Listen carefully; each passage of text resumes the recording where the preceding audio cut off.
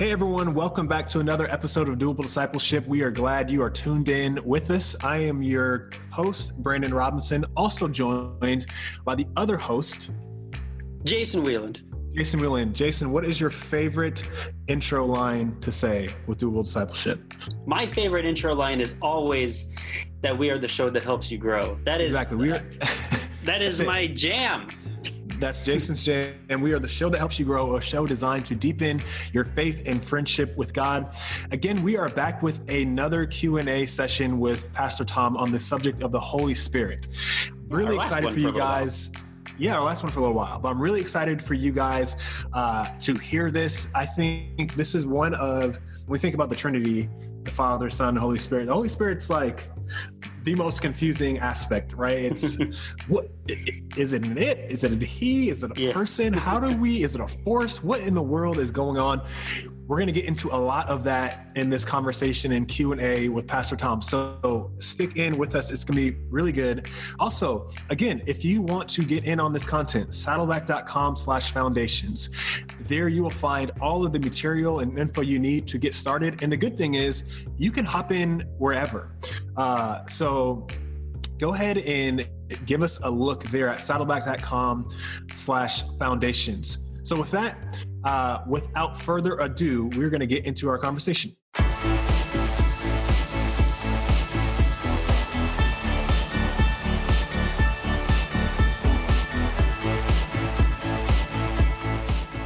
Good evening, everybody, and I am excited about the questions. We got some really good ones.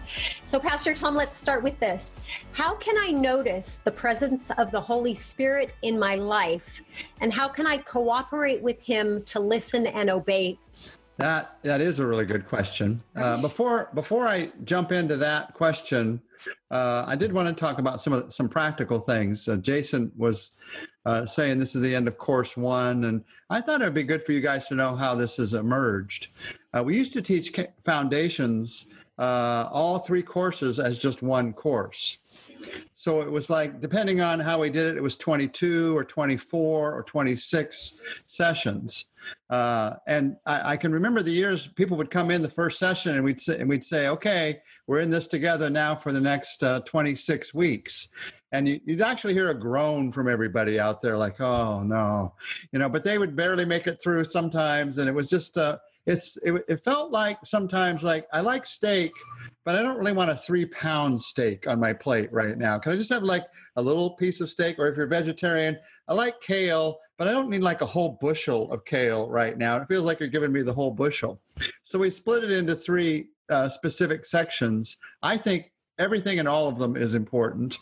We saved the second coming until the last session, because that's the one everybody wants. I get it. I understand. But, you got to understand all the other doctrines and all the other truths before you really understand the second coming. That's how that works. So hang on, that's coming. And those of you that have just finished the first course, you've learned about the importance of the Scripture and the Father, Son, and Holy Spirit. Talk about a foundation during this time. For living the kind of life that you want to live. And I just want to remind you of the importance of a foundation. When everything is shaken, and everything is shaken right now, a foundation is the most important thing that you can have. And so the reason to learn God's truths is not just so I can impress my neighbors that I know something that nobody else knows, or feel smarter than other people, because I don't think any of us feel that way. It's so that I can have something to stand on during tough times. So when you learn the truth about God, you understand that there's a God that cares about you as we're walking through these difficult days. When you learn the truth about Jesus, you understand that really, no matter what we're doing, we're following Jesus. It doesn't matter really the circumstances around us. I've got a relationship with Him, and I'm following Him. And sometimes I feel joyful because of the circumstances of my life. Sometimes I feel discouraged because of the circumstances of my life. Whatever the circumstances, I'm following Him in those circumstances. Read the Apostle Paul, who followed Jesus. He wasn't always happy, but he was always following. And that's a foundation that you're standing on. And the Holy Spirit that we're going to talk about the next few minutes, the power of God in our individual personal lives, is so important. And so this question about how do I notice the presence of the Holy Spirit in my life? It used to be that in order for people to know that the Spirit was in their lives, they would do something physical. If you look at the Old Testament, in order to encounter the Spirit or the presence of God, they'd go to the temple in Jerusalem. That was where the presence of God dwelt. You remember we talked about this during the last couple of weeks. And so they'd experience God's presence. They didn't even get to go in to the temple or even to the steps of the temple, most of them, almost all of them. They got to go to the courts that were outside of the temple. They got to be close to the presence of God and to experience that. And because they did something physical, they went up to Jerusalem, they felt like they were experiencing God's presence. But you and I, we don't do something physical. It's not like to experience his presence, I have to take the Lord's Supper, although I experience his presence when I take the Lord's Supper. Or I have to be even in a physical worship service. We're not in a physical worship service, many of us right now, most of us. And so how do I know that he's in my life? Well, the Bible talks about the gifts of the Spirit and the fruit of the Spirit. That's how you see the evidence of his presence in your life. The gifts of the Spirit are these abilities that he gives you, the ability to teach other people or to help people. And how do you know it's the Spirit's gifts and not my gifts? Well, couple ways. You might even write these down if you're writing things down. First, I use them unselfishly. If they're my gifts, I'm going to use them selfishly to get credit for myself, to get pats on the back for myself, to get money for myself. I mean, if they're my gifts, I use them selfishly. If they're the Spirit's gifts, you use them spiritually. You use them unselfishly. So you're using the Spirit's gifts in that kind of way. And then also you see unusual results happening. Things happen out of using those gifts that couldn't happen apart from what God was doing. I'll just tell you one story. My wife, Shondell, has the gift of helps. So she likes helping people. A couple of months ago, we were doing communion for the first time.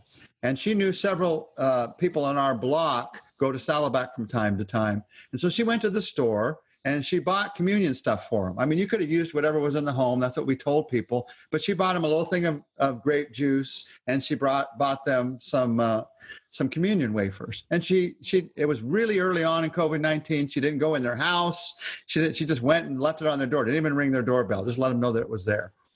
Well, about a month later, one of the families told us that their teenagers hadn't been going to church. But because she brought that communion stuff, they thought, oh, we'll go to church together this weekend. And from that time on, they've been going to church as a family every single week. It's been life transforming. The kids in that family have felt loved when they weren't feeling loved before. And that all came out of the gift of helps. That's an unusual result to just bringing people grape juice. But guess what? That's what God does when you're using your gifts for his glory. Now, I wanted to use that illustration very specifically because I think a lot of people think the only way you see the Spirit's power is if you're like singing up in front of people or preaching up in front of people. But I know as a teacher, the reason the Spirit works in power is because somebody brought somebody to hear God's word. Somebody was kind to somebody out in the community and they showed up and wanted to see what Saddleback was all about. So more often than you realize, if you happen to have the gift of helps, which is just what's the need? And God, how can I unselfishly meet people's needs that are around me? That gift, I believe, is used more often than any other to lead people to Christ because they know that they're loved. It's the Good Samaritan gift. That's what the Good Samaritan did. He had that gift of helps. So you have the gifts of the Spirit working in your life. You see those things happening, unselfishly serving other people and seeing God work in unusual ways. And then you also have the fruit of the Spirit. And that's love, joy, these characteristics that we hear in Galatians 5. Love, joy, peace, patience, kindness, goodness, faithfulness, gentleness, self-control. You see that you're increasing in those areas of life, that you're growing in those areas. It's not that you're instantly always joyful, but you're becoming more joyful through your life. And you might not be more joyful than the person next door externally because they are just a happy, happy, happy person. But even though you've been discouraged most of your life, all of a sudden you're finding causes for joy in circumstances, invitations to joy. You're able to be at peace during this time, and you wonder where that's coming from. That's the fruit of the Spirit. And when you look at a tree, how do you know what what kind of tree it is. I've got a lot of fruit trees in my backyard. They're all pretty small. They don't bear very well because they're just starting to go. And even when they do bear, the squirrels and the birds take all my fruit. But I'm not going to get into that. My frustrations about that, because then I wouldn't be at peace and I wouldn't be patient. So these trees, when they start to grow, how do I know which one's a nectarine tree and which one's a peach tree? They look exactly the same. The only way I know is by the fruit that's on them.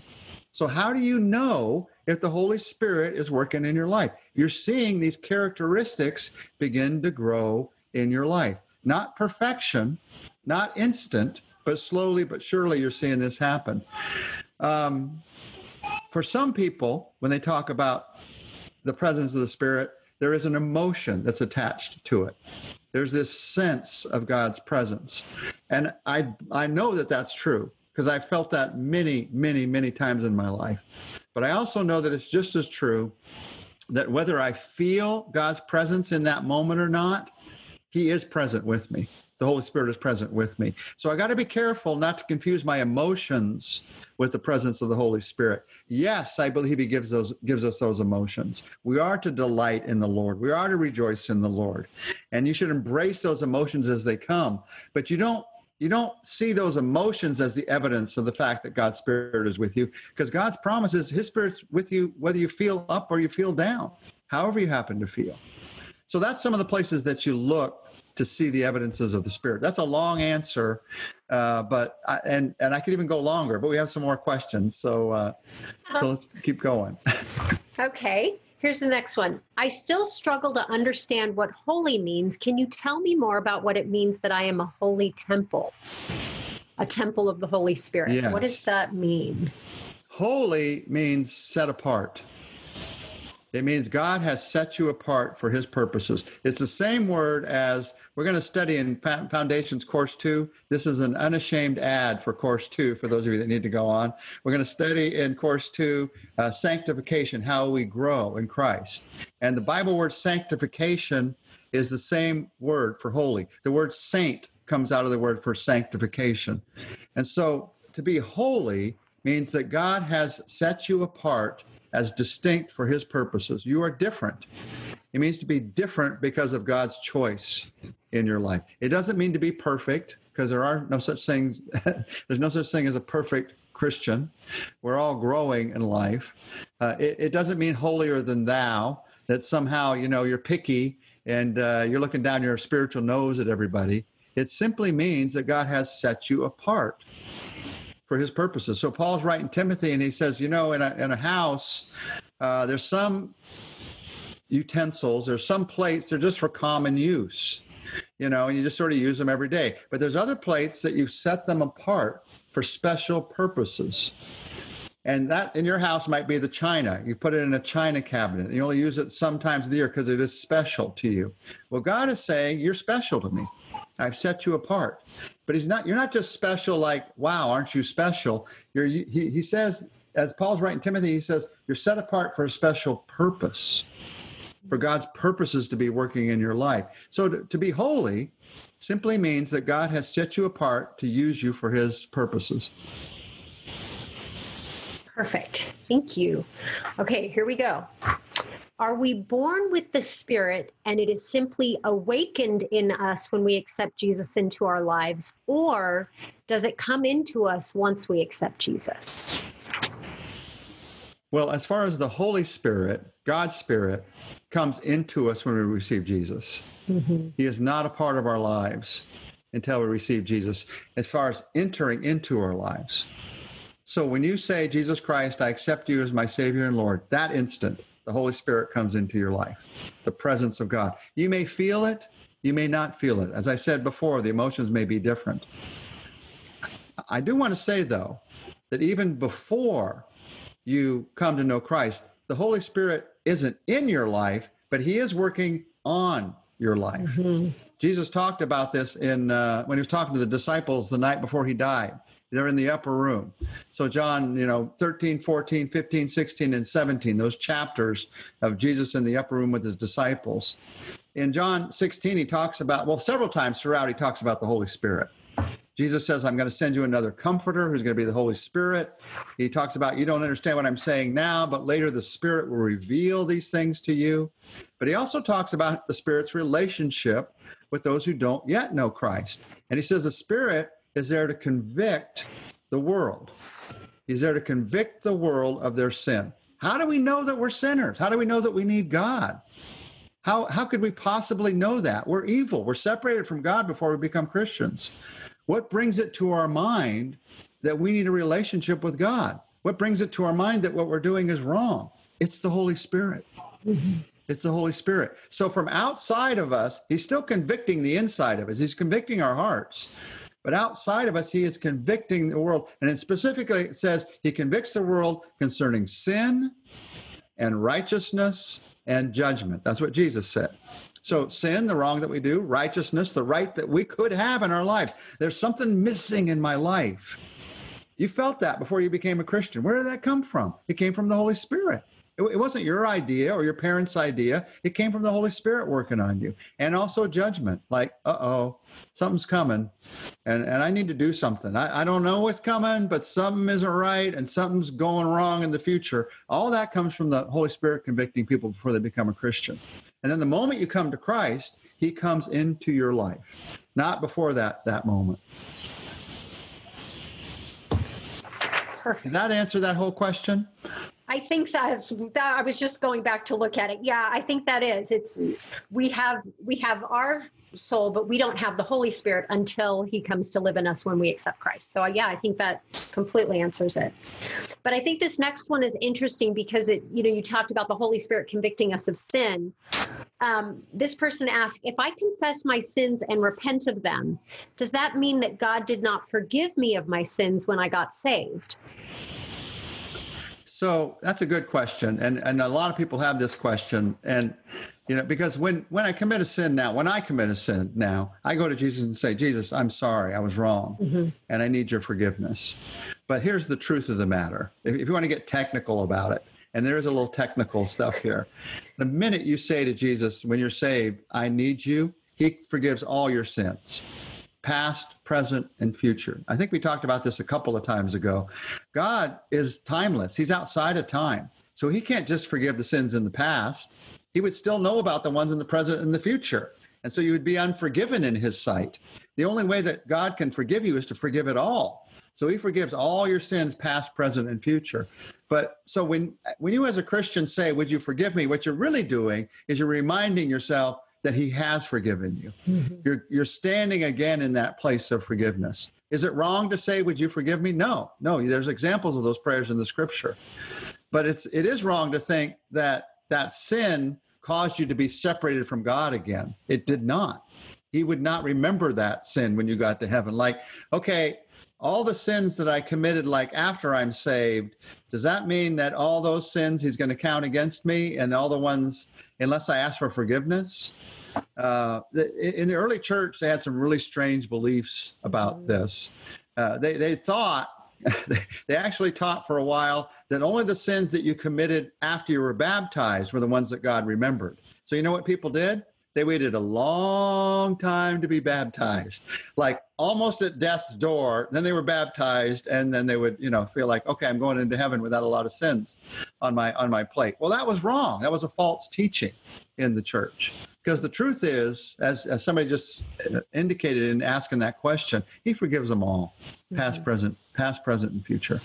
Mm-hmm. Now, before the next one, I told you guys last time, I'm going to ask you questions on each of these. So, because I love doing that. And so you can just write answers in the chat and I'll read them back. And because I think some of the questions you're going to ask in a minute, we can answer some of them together, actually, get some ideas together.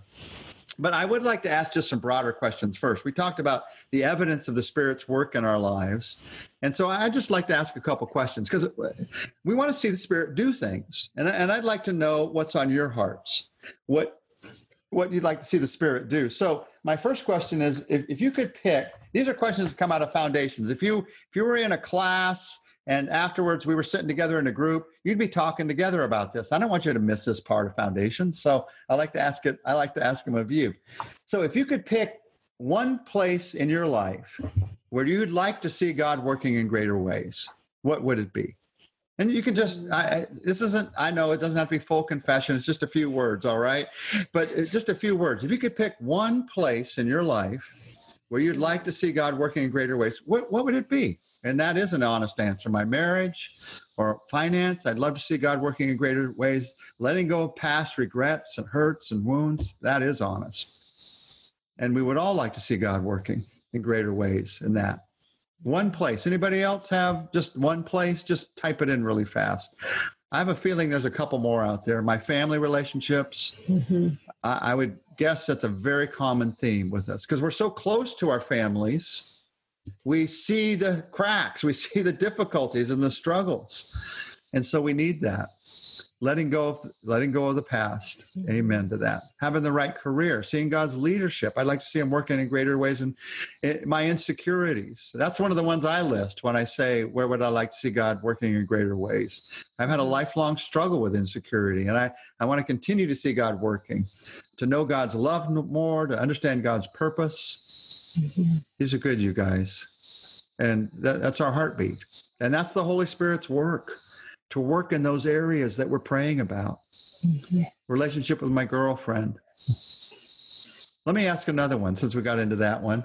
If you could pick one of your character traits, one character quality where you'd like to see God working in that area of your life. And it's not necessarily it's bad, it's just an area that you desire to be better.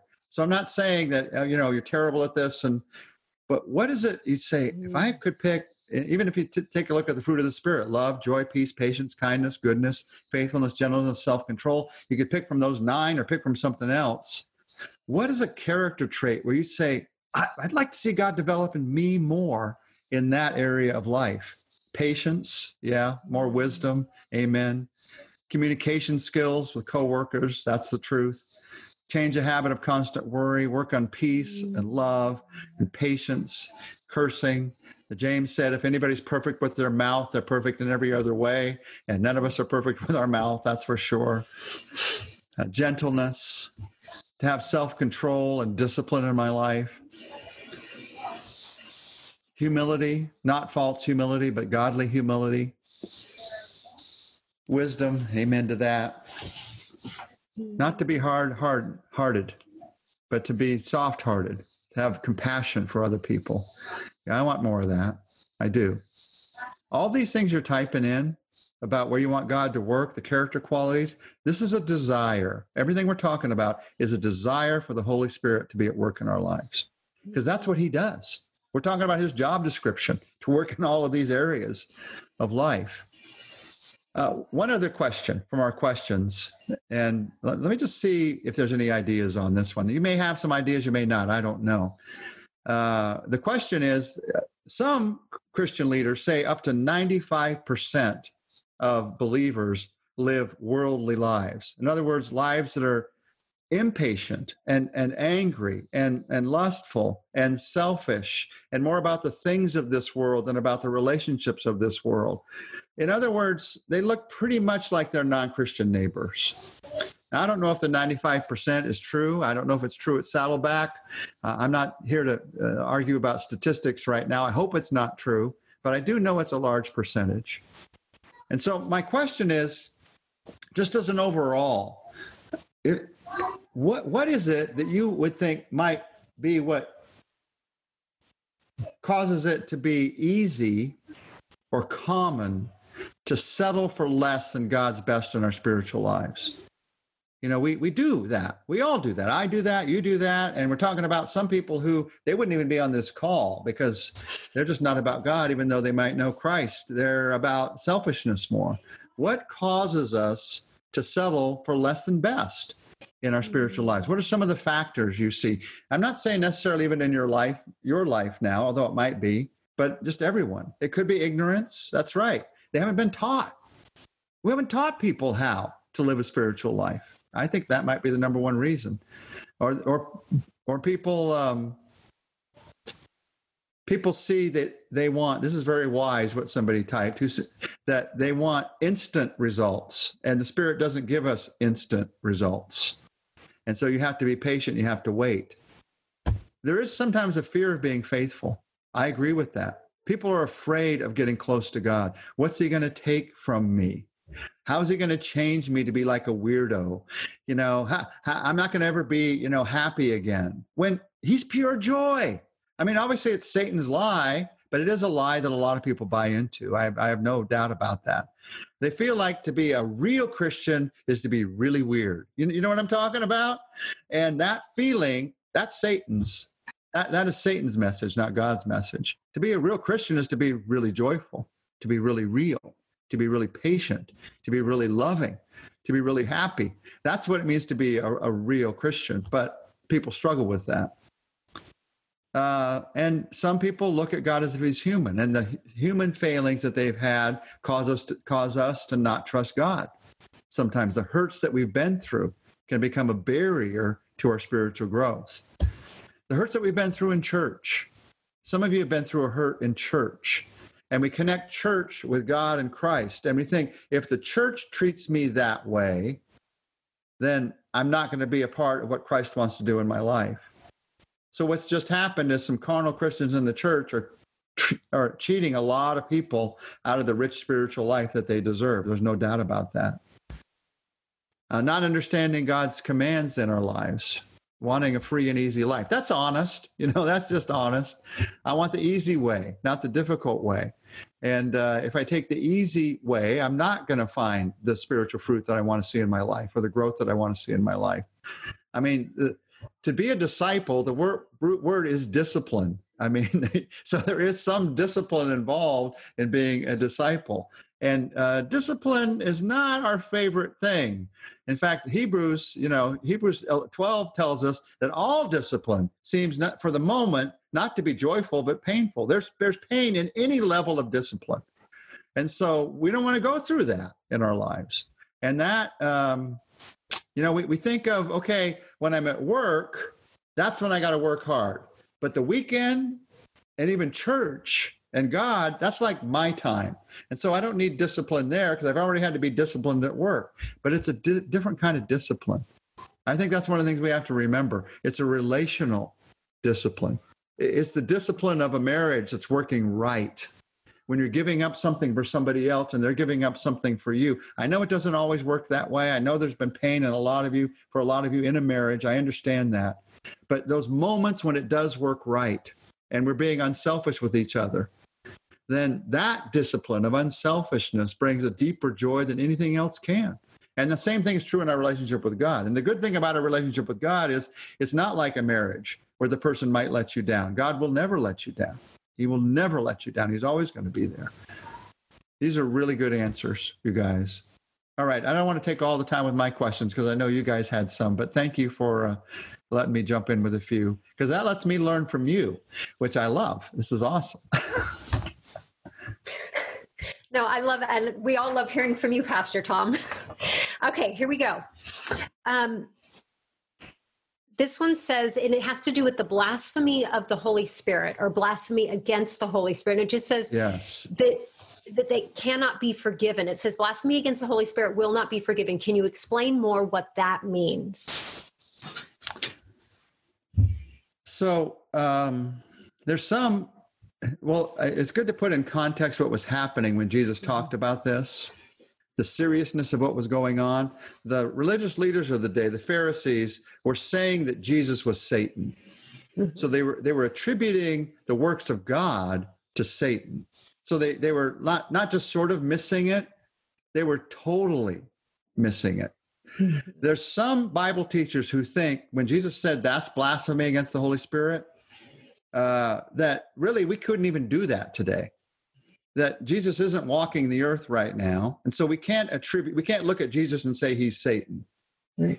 That's what he was talking about. I don't happen to believe that, but that is one common teaching, that's how serious it is when we talk about blasphemy against the Holy Spirit. The other side of it is to take it that blasphemy against the Holy Spirit, to blaspheme, sometimes we say is to swear against. You know, if I speak a blasphemy, it's like swear words. I remember many years ago, I took a counseling call from a guy called into Saddleback, and he was just devastated. And he said, I can't ever be saved. And I said, why is that? He said, because I blasphemed against the Holy Spirit. I said, well, what did you do? And he told me what he did. I won't say the words, but he swore against the Holy Spirit. He said, blankety blank blank, Holy Spirit. And he said, I'm that's it. I can't be saved. And so I talked to him about it, and I said, that's not what that means. Blasphemy against the Holy Spirit is not accepting the work of the Spirit in your life. It's rejecting the work of the Spirit. We just said the work of the Spirit is to convict you concerning sin and righteousness and judgment. And if I reject that work that he's doing in my life, then I can't be saved, because I'm not going to turn to Jesus.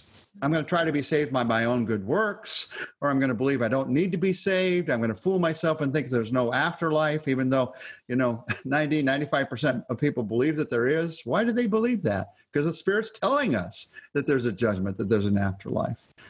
So I'm going to do everything that I can to push away the work of the Holy Spirit. So I believe that because the work of the Holy Spirit is to lead me to Jesus, that the answer to me is blasphemy against the Holy Spirit is to reject what the Spirit's doing to lead me to Jesus. And if I do that, there is no forgiveness for me, because the only forgiveness is in the cross. The only forgiveness is in what Christ did for us on the cross. If there was any other way to be forgiven, Jesus would not have died on the cross. Why? Why would Jesus come and sacrifice his life, go through that pain, take our sin upon us, go through the physical and spirit? It would be absolute. God would be a sadist if he made his son go through that, if I could be saved through some other means. The only reason Jesus did that is it's the only way to be saved, because my sin problem is so huge that it can't be solved by my good works and by my good thoughts or any religious ritual that I go through. And so if I reject the Spirit leading me to Jesus, I'm not going to have a way of salvation. So that's a long answer about blasphemy of the Holy Spirit, but that's a question I know a lot of people have. Mm-hmm. Okay. Can the Holy Spirit leave the believer when a person doesn't keep up their relationship with God? No, the Holy Spirit cannot leave us. It's one of the things we'll talk about again. Here's another unashamed ad for part 2, course 2. When we talk about salvation, we're going to talk about the assurance of our salvation. But I'll tell you some of the answer now. I'm not going to make you wait until we get there. Ephesians chapter 1 is one of the places where the Bible says that the Holy Spirit's been given to us as a deposit of our salvation. And we talked about this in the last few weeks, so I'm just reminding you of some of the things that we just looked at together. That word deposit has the idea of an engagement ring or money that was put down on land. And in the days that the Bible was written, that kind of deposit couldn't be lost. A deposit that was put down was an absolute guarantee that you were going to buy that land, you were going to marry that person, or you'd lose the deposit, or they would keep the wedding ring. It wasn't given back. That was the deposit. It was put down. Well, think of this. God's saying, I'm putting my Holy Spirit down as a deposit that guarantees your salvation. Well, God can't lose himself.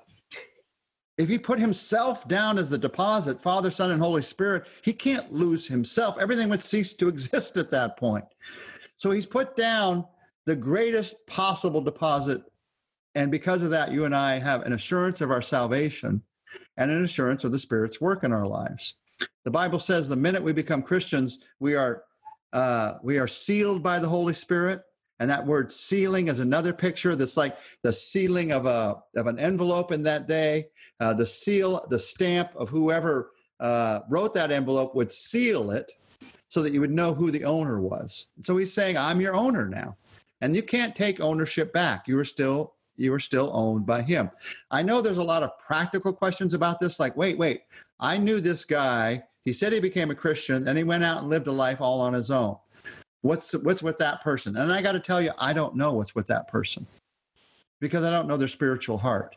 I do know that there are some who have done that. They said they became a Christian, and they did not. John says in 1 John, they went out from us because they were not of us. They never really had a relationship with Christ. They just wanted the fellowship that the church gave them, or maybe the business contacts the church gave them, or whatever, the way it made them feel in the moment, the music made them feel. They didn't really make a commitment to Christ. I know that that's true, but I also know it's true because I've talked to these people, that there are those who come to Christ and then they live a carnal life. And they're miserable the whole time. They're trying to be happy by getting more things, and they're trying to be happy by pleasing all the people that are around them. And then they get addicted to alcohol, they get addicted to drugs, and they're in that world for a while. And they're just miserable the whole time. And then they finally come back to Christ. And while they were going through it, they would have told you, oh no, I'm totally happy. I don't need the church anymore. It's only at the end of the story that you see what was really happening in their lives. So either could be true, and I don't know which is true. Right. As somebody's going through that. But I do know that God's promise is that the Holy Spirit is given as a deposit who does not get taken away. Now, let me just say one more thing about that. Just because the Holy Spirit is in your life, we talked about this, but it's just good to reaffirm it. Just because he's in your life does not mean he is filling your life. Right. So when Paul writes the Ephesians and he says, be filled with the Spirit, it's a continual relationship with God. I've got to be filled with the Spirit each and every day. That means that instead of me like pushing the Spirit down and saying, I'm going to do it my way, I'm opening my heart up and saying, Spirit, do it your way. And as we talked about the last few weeks, it's a matter of letting go. Mm-hmm. When I hold on to it too tightly, the Spirit can't be at work in my life because I'm trying to do it my way. When I let go, the Spirit can be at work because I'm open to doing it his way. Now, there's a big problem with that. Control. Mm-hmm. When I let it go, it's not in my control anymore. And that's very scary for all of us. Some of us more than others, depending on our personalities, but also depending on our life experiences. And so this issue of control, who's going to be in control of my life, is very key to what it means to be filled with the Spirit. To be filled with the Spirit means the Spirit's controlling your life. That means you're looking to God's word and looking to the Spirit's confirmation of his word for what you're going to do next. And when you hear that, you do it. Yeah. You may want to do it. You may not want to do it, but you do what he's told you to do. Mm-hmm. You let him be in control. So yes, the Spirit's in your life, but is he controlling your life right now? Mm-hmm. Is he filling your life? That's the question we have to ask ourselves on a daily, sometimes hourly basis. Mm-hmm. Dan just asked in the chat, and I think it's a great question. It's the one that's kind of before this, and that is, how do you know that you have the Holy Spirit in the first place? The way to know that you have the Holy Spirit is when you ask Jesus Christ to forgive your sins and be the Lord and manager of your life. When you invite Christ into your life, he promised us in John 15 and in John 16 and John 14, all those chapters, he promised us that when we invite him into our lives, he will send his Spirit into our lives. He will send the Holy Spirit, not his Spirit, but the Holy Spirit into our lives. And so you don't have to pray a Jesus prayer, Jesus come into my life, and then a Holy Spirit prayer, Holy Spirit come into my life. Right. There are many people who pray a Jesus prayer, Jesus come into my life, and don't realize that the Holy Spirit's come into their life. I was one of those. I prayed a prayer. I didn't even understand what it meant to be a Christian. So nobody explained to me that I got a new power from the Holy Spirit, a new way to look at life. I didn't understand it. And somebody talked about ignorance earlier. I was ignorant of the Holy Spirit until somebody started to teach me about it months after I became a Christian. I didn't understand it. Mm-hmm. And so the Holy Spirit does come into our lives, but we need to be taught by God's word and other believers and the example of others about how he works in our lives. Thank you. Here's another one about how the Holy Spirit works. How can I tell when the Holy Spirit is nudging me or trying to guide me or tell me something?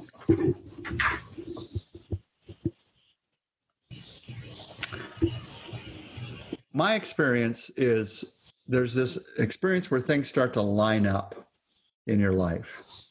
And all of a sudden, I wouldn't call it a nudge usually with me, with the Holy Spirit. It's a pretty hard push a lot of times because I need the push. And what happens is every sermon you hear is about this subject.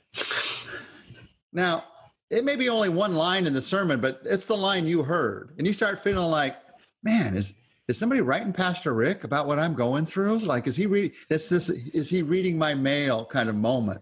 But then you listen to some other guy online and he's talking about the same thing.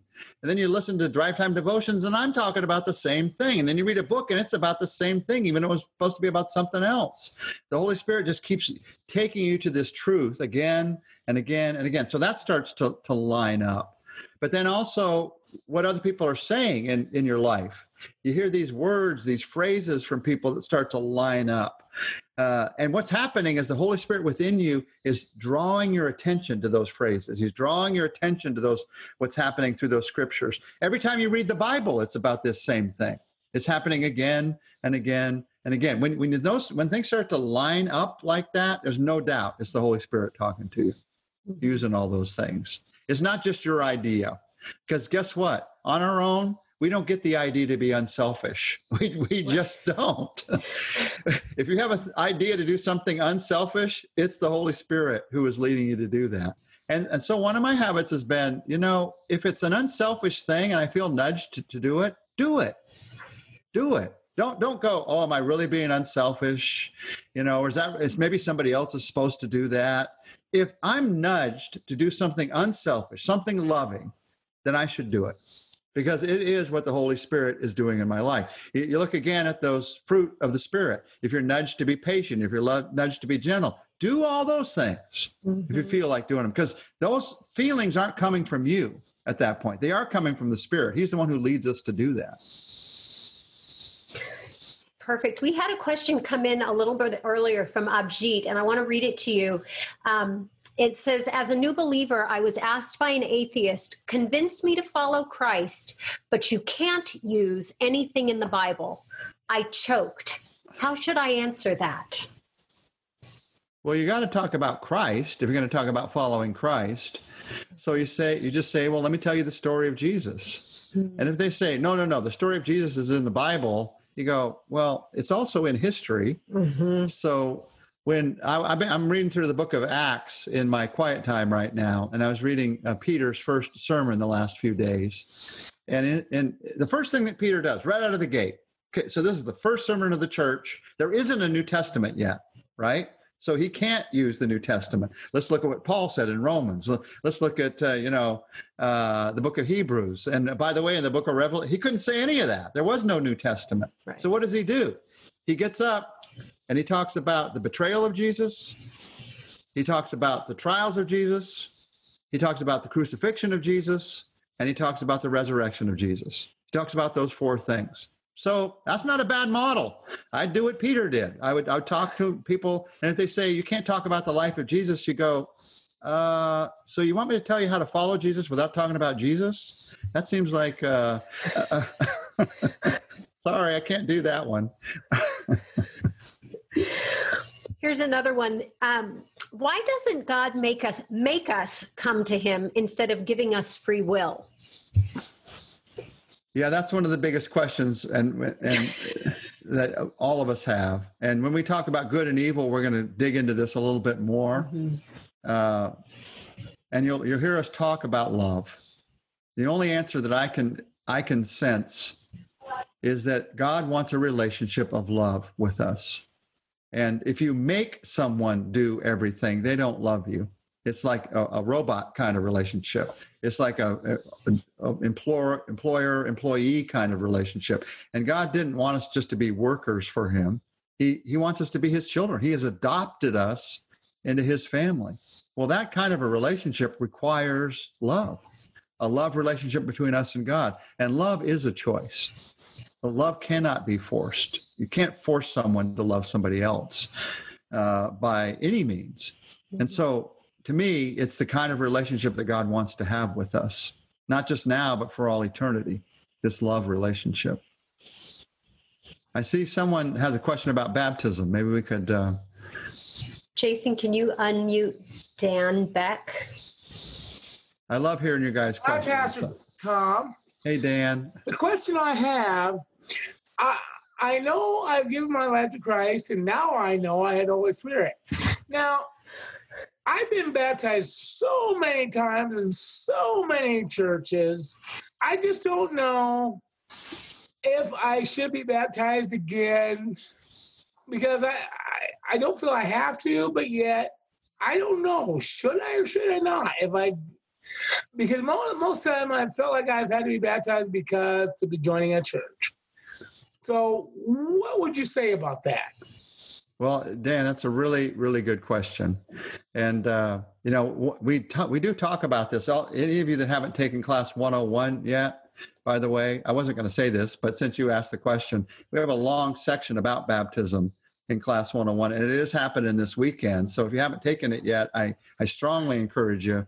I don't know, maybe Linda or Jason, you can put a link in the chat that lets people know. I am taking class 101 with Pastor Jay online, but he has not come back to me with a website or nothing to get to that class. Well, you're going to get it right now. They're putting it in the chat right now. It's just saddleback.com/class.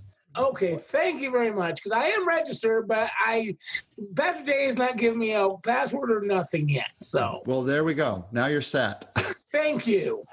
And about baptism, I think we all know, but I just want to repeat that you don't have to be baptized to be saved. It doesn't cause you to be saved.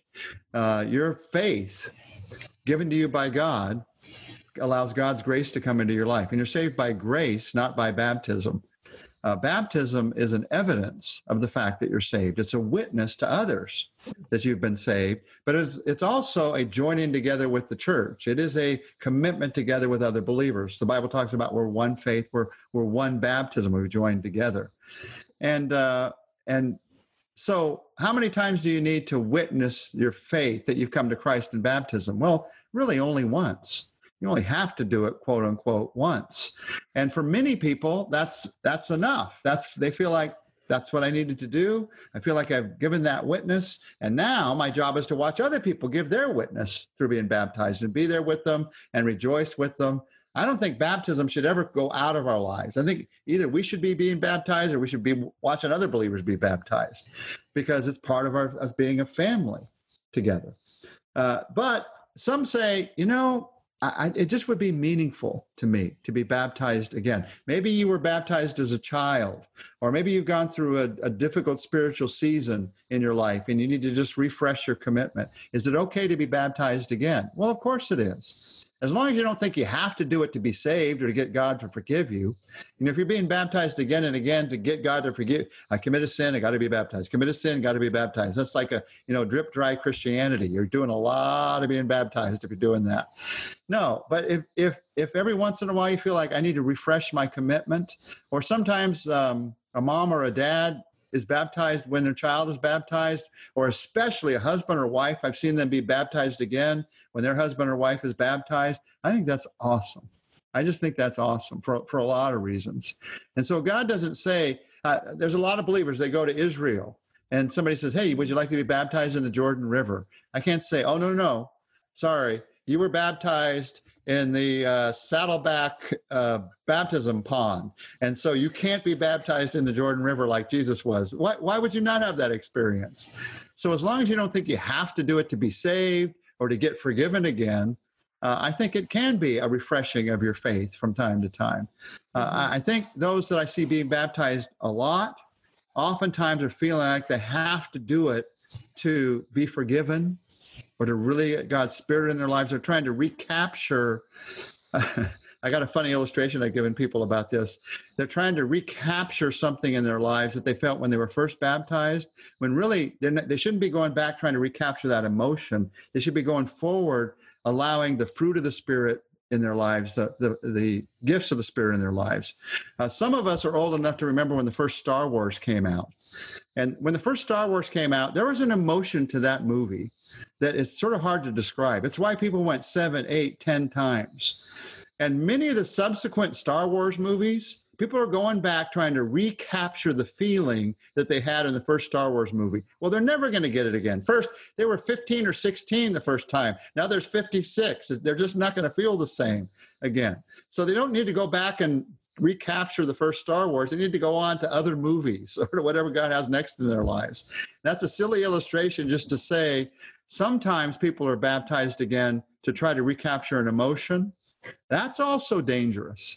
because that's not why we're baptized again. But if you're doing it to join in with somebody else, to refresh your commitment, to make it a more adult commitment if you're baptized as a child, those are all really good reasons to be baptized again. So that's a longer answer than I usually give on that one, Dan, but it was a good, honest question, and I wanted to hear your answer. Oh, I will say, since he asked that, there are some churches, and even Saddleback, that will ask you to be baptized again sometimes. If you were baptized in a church that believes you have to be baptized to be saved, or you have to be baptized to be forgiven, has some false teaching around baptism, that's probably not true of any of you, but every once in a while somebody will come out of a church like that and they'll say, do I need to be baptized again? And I'll talk with them. I'll say, yeah, it's a great idea, because what you're saying is, I believe what this church believes about baptism. It's just a way of reaffirming that, because we are of one faith and one baptism. And so because of their humility and their love, they are baptized because they want to join together in believing what God teaches about it with the rest of us at Saddleback. Okay, well, we have one final question that just popped up in the chat, and it says this: Scripture tells us that we have to give an account of our lives to God when we come home to heaven. Can you explain how we should understand this in light of the Spirit regenerating us? So the Holy Spirit does make us new, but we also are struggling with the old. And this is like a 2-hour discussion, so I'm just going to give you a real short thing of it. There is spiritual reality in our lives, that we are new in Christ, that we've been made perfect in Christ, that we're holy in Christ. But there is also the growth into that reality that we're going through in this world right now. You see the struggles that you have. You know you're not perfect. You know you're not fully holy yet. And book of Hebrews, one place, chapter 3 talks about he has made holy those who are being made holy, which I love. He sees you as holy, but he also knows that he's making you holy at the same time. There's both and going on in our lives. And so when it comes to the judgment, there's both and going on. There are things, and 1 Corinthians 3 is a great chapter to read about this, where there are things like wood, hay, and straw, things that are going to get burned up that we all build into our lives. And there's this sense that there'll be this moment of loss as we come into heaven, of what could have happened, the faith that I could have had. But right alongside of that, this judgment that's talked about, there is this sense of there's also huge reward. So it's not just you're going to know what you've lost, you're also going to see all the rewards that you have gained in Christ. And for all of us, the reward just of knowing Jesus is enough to go for all of eternity. Mm-hmm. But there's also other rewards because of the prayers that you've prayed, and other rewards because of the people that you've served and the ways that you've loved. Other rewards because of the unselfish ways that you have given yourself to your family and to your neighbors. And all of that is going to be heaped on us at that moment. So yes, we have to give an account for every idle word, but that's not the whole story. We're also rewarded for every faithful word. Mm-hmm. So don't forget both parts of that as we go into heaven. We give an account, but we're also rewarded.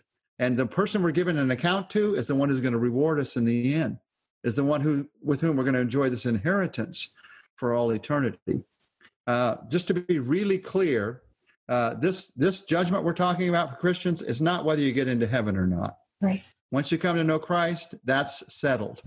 That's absolutely settled. In John chapter 5, Jesus says that we have passed out of judgment into life. It's already done. You're not standing in this long line wondering if you're going to get into heaven or not. Am I in or not? Am I in or not? No, you're in a different line. You know, you might call it the fast pass line, the one you really want to be in, because it's the line that Jesus has forgiven you. And because of that, you are coming into heaven. But even for believers, we're going to give an account to our Lord as we come in. And part of that account is the loss and maybe the moment of pain as we come into heaven. I don't know what it's going to feel like, but certainly the loss of what could have been if I had been faithful in that circumstance, but also the reward of what is because I was faithful in other circumstances. Once you get into heaven, you're not going to feel the loss anymore.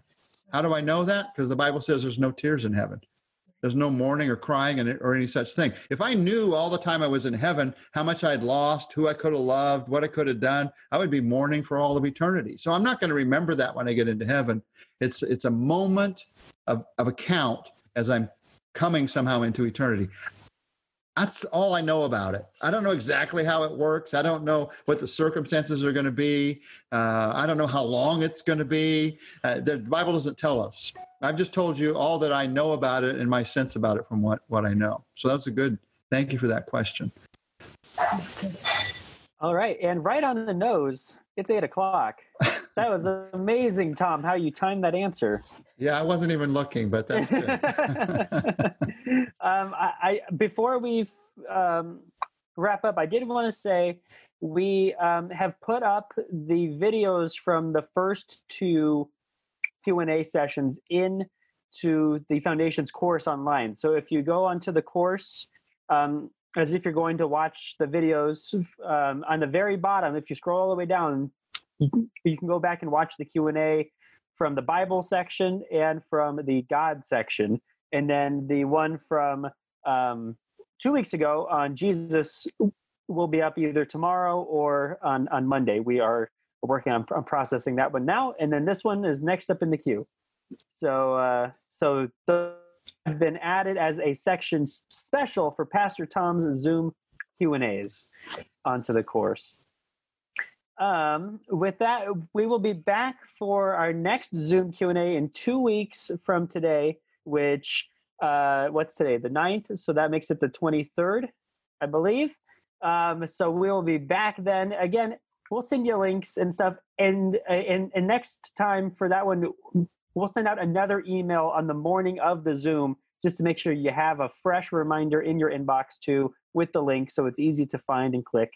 With that, any other last thoughts, Linda or Tom, before I close this out? I just love doing this and love being together with all of you. So glad you were here Linda tonight. Literally loves nothing more than... And I agree with Linda. I love doing this. And, I've gotten to know some of you a little bit through these calls. Some of you are getting to know for the first time. But by God's Spirit, because of what he's put into our hearts, guys, I just want you to know that I love you. And God loves you. And you're not in this alone. You are not in this alone. His love for us is real. His love for us is deep. And I pray that God is helping you to sense how deep and real it is, even in these difficult days, because of my love for you as a church and as a part of Foundations. I love you all. Man, that was lots of good stuff. Deep. That was deep. We're talking about the Holy Spirit. I mean, it's going to be deep, but Pastor Tom, always is just hitting 1,000 on those. Yeah. So, it's just, again, as always, as I like to say, I'm just super grateful for his time in doing those Q&As. And we really hope that they were beneficial for you. We really hope that you enjoyed those. We will be coming back with something new next week, something different next week. We're going to take a pause in doing these Foundations Q&As. We'll come back. We'll do them again in the future because we still got creation, salvation, sanctification, good and evil, the church, afterlife, and the second coming. We still got all those topics to talk about. So, but come back next week. We're going to have another new episode of Doable Discipleship for you. We're so excited. We would tell you right now, but we don't want to spoil the fun. Come on back. And friends, as always, we love you. We are praying for you. We just pray that everybody is healthy and safe right now. And we look forward to seeing you again next Tuesday. So until then, bye guys. See you.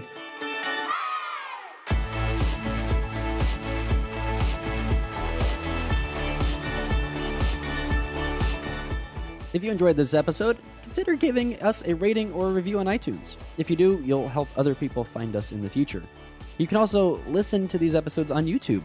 Just subscribe to the Saddleback Church YouTube channel for these conversations, plus lots of other video content.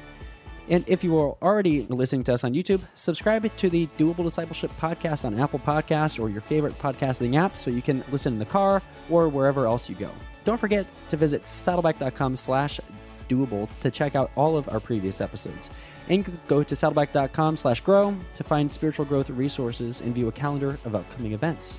Lastly, you can always get in touch with us by emailing maturity@saddleback.com. Send us your thoughts, send us your questions, your Bible questions, your life questions, whatever. Who knows? Your question might just inspire an upcoming episode. Thanks again for tuning in to Doable Discipleship. I'm Jason Whelan, and I hope you'll join us again next week.